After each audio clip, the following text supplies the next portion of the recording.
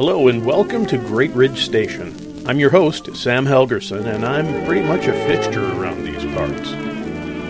Thanks for stopping in on your way through. Season 3, Episode 5. Learning is valued. It's important. People put a lot of effort into learning, and it's been said that mastering a new macro skill takes about 10,000 hours of work. You can go to school to learn. You get a high school diploma certifying that you've learned certain essential skills. You go on to college or learn a trade or whatever, and you earn the credentials you need to demonstrate your competence in a certain field. You may find yourself going on for advanced degrees. You might take on a self-initiated project like taking piano lessons, reading about Civil War history, or taking up a new creative hobby. In our culture, in our society, learning is valued. Learning is good. And it is, or I wouldn't be in the business that I'm in. But what about unlearning? What do you do when your brain gets full? Okay, don't worry. Your brain is not going to get full. You're not going to learn so much that smarts start leaking out of your ears. You won't suddenly lock up like a hard drive that's at full capacity, so you don't have to worry about that. But there's still a place for unlearning, and I think it's an important practice for leaders. Well, I think it's an important practice for everyone. So what is unlearning? Well, your brain is full of wrong stuff, false information, wrong beliefs, and bad values. I'm going to make the argument that we have a responsibility not to let those things shape us, or worse, to misshape us. Unlearning is a critical thinking process that gives us the space to reconsider the things we take for granted. Let me give you a few examples of unlearning in action. Two of my favorites are Sonia Sotomayor, a justice on the U.S. Supreme Court, and Richard Sennett, a scholar and a professor at the London School of Economics. Sennett is the author of one of my favorite books, The Craftsman. Well, both of them were born into less than ideal conditions, poor, under-resourced. Sennett grew up in Chicago in the infamous Cabrini Green neighborhood. Sotomayor was born in the Bronx, and her father passed away when she was just 9. See, for all of the strikes against them, both of them grew up to transcend their circumstances. I've known people who have been shaped by a difficult childhood and never managed to get their lives on track. They continued to believe that they could never rise above a certain level. That was their fate in life. People who unlearn those kinds of patterns can move beyond those limitations. Now, it's hard to say how those beliefs are imposed. In one way, they are external, the things we are shown, told, or made to believe by others. Often, the others are family members or other people of influence in our lives. In some other ways, though, these beliefs are internal. We choose to continue to live by those same beliefs. Let me give you an example. When I was growing up, my piano teacher was a big influence on my life. Now, before she moved into this, she'd spent several years working for the circus as a musician. I know, it sounds like a setup for a joke, but it's not. Anyway, she was telling me about training elephants. And if you chain a baby elephant to a stake, it learns that it cannot move beyond the length of the chain. Once an elephant learns this, it won't move once it's chained to that stake. Adult elephants who learn this while they're young are easily restrained by a chain or a rope and a small stake. But to move, the elephant would have to unlearn the power of that stake. And they can't seem to do that. So ask yourself, do you have any stakes in your life? It's more than that, though. Unlearning covers, well, a lot of territory. We may have to unlearn old practices that work in favor of doing something new.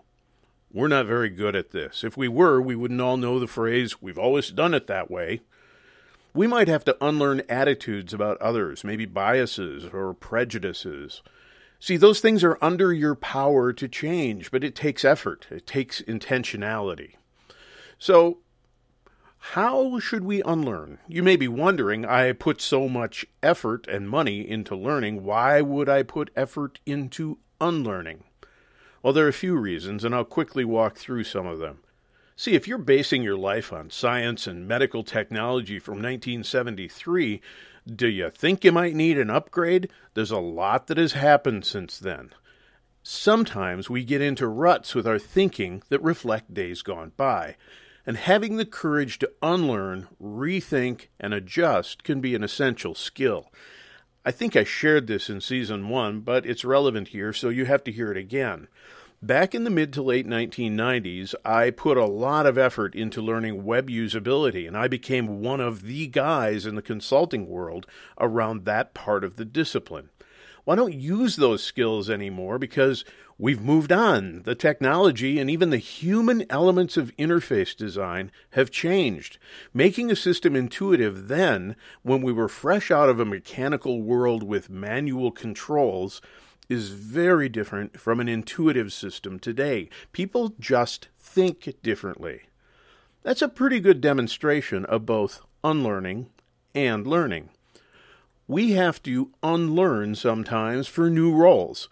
There's a well-known book by Marshall Goldsmith called What Got You Here Won't Get You There. The skills that made you successful to this point will not serve you well going forward. The skills you need to manage a team of 2 or 3 people will not serve you well when you're leading a division of 200 or 300 people. See, I've got a friend who's in transition from one industry to another. He has a lot of transferable skills, but the context for his work is changing radically. There are different rules and regulations, different outcomes, different ways of thinking. If he doesn't unlearn a bunch of his old expectations and practices, they will do nothing but get him in trouble. Now, I can hear about 24 of you mumbling that everybody knows that. But I have to disagree with you. It's very difficult to change industries and lead well without falling back into old patterns. We like our old patterns because they worked for us. They're comfortable. And it takes a gargantuan effort to unlearn them. See, I've seen R&D people struggle with the change to manufacturing implementation. R&D, that's research and development, is about innovating and creating new things. But manufacturing implementation is about taking those new things and designing the process to manufacture them consistently, reliably, and economically. There's no creating something new. The field is all about designing the materials and the workflow necessary for manufacturing a product. See, there's a lot of talk in leadership circles about the first 100 days in a new job, and part of that discussion is around all of the things you need to do to be successful in that transition. In most of those discussions, this piece is missing. You need to unlearn a lot of your old patterns and start paying attention to new ways of working. Unlearning is the starting point. There are some other reasons that we might need to do some unlearning. Sometimes there's personal growth involved, and we have to get out of our own way in order for that to happen. For me, this sometimes involves a commitment to something that God seems to want changed in my life. That means I have to unlearn my way of doing things and take on His way. Over the years, that's involved several things, like learning to serve others better, to show compassion to those who are struggling, to see things more from my wife's perspective, to change my attitude from individualism toward community, to better support the team I lead, to avoid turf wars, and to shift my attitude to about food and possessions, those kinds of things. To be candid, a lot of these are ongoing efforts. Unlearning is rarely quick and easy, and sometimes we're struggling to undo a whole lifetime of wrong information. From my perspective as a Christian, God doesn't leave me abandoned in all that. This is hard to explain if you're not a person of faith, but I'm not flailing about on my own, and you'd be surprised how much help I get along the way. Now, there are other personal growth issues that you might want to consider. A few years back, I stumbled across an article about Bayesian statistics. Bayes was a pastor in England, and his hobby was math. So he developed some statistical tools to help people understand decision-making and statistical realities. So I decided to go to our academic library and find a book about Bayesian statistics, and I almost hyperventilated from all of the equations. So I had to learn to settle for a few summaries. If, for instance, you are faced with an opaque cylinder, kind of like a bingo roller, that has either 50 sequentially numbered balls or 50,000 sequentially numbered balls.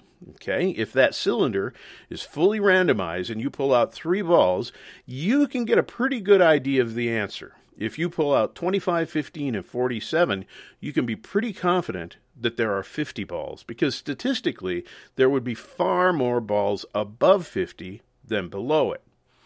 The application of this, of course, is that's not a guarantee, but the odds are with you. I owe credit to someone for that illustration, but I have no idea who came up with it.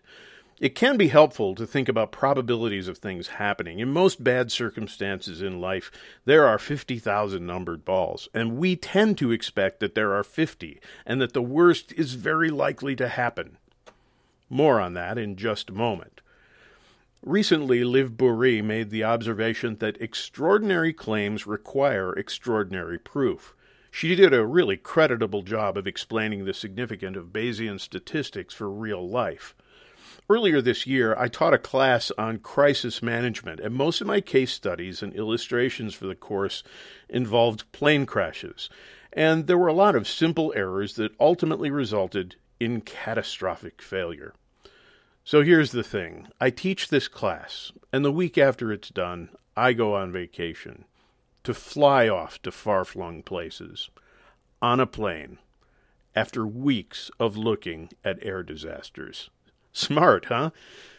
Okay, I'm going to post a link to Boeree's article in the show notes, but the point is this. You can reason with fears and phobias by providing the overwhelming data that those fears are likely false.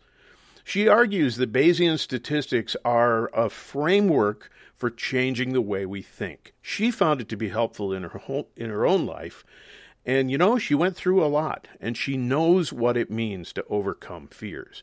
That's a pretty significant opportunity for personal growth. Now, if you're interested, there are a lot of good layman's terms articles about how Bayes' theorem works in the mundane details of life, so use the Google for that. Now, I find it interesting that Bayes' mathematical work has pastoral implications. He was a pastor. It's like he uses equations to provide us with pastoral counseling. And in fact, it's exactly like that. Well, anyway, I'll wrap up with this. Unlearning is not sexy. Wow, great marketing point there, Sam. But it's true. Part of the reason we like learning new things is the novelty of it, for being able to tell others what we've learned, the ability to develop a skill that others will admire. There's none of that in unlearning. There's no glamour in it. It's simply the hard work of abandoning unhelpful beliefs about ourselves and others and replacing those things with better ways of thinking. I want to encourage you to think about the areas of your life where you really need to do some serious unlearning. If you're in the midst of a life transition, job change, relocation, change in family situation, change in health, whatever, think about what you need to unlearn to make room for the next chapter in your life. Thanks for joining us at Great Ridge Station. All content is developed by Dr. Sam Helgerson with appropriate citations of outside sources. Our sound engineer is Brick Martin. All background and bumper media is in the public domain and retrieved from archive.org. The opening music is from Guy Lombardo, Down by the River. The closing music is from Annunzio Mantovani, Skyscraper Fantasy. I'm already looking forward to your next visit to Great Ridge Station. Bye-bye. All of that reminds me, if you're interested in having me speak to your organization, your company leaders, your planning team, or your church group, please reach out to me, ljhelgerson@ymail.com. You'll find my contact info on the show page.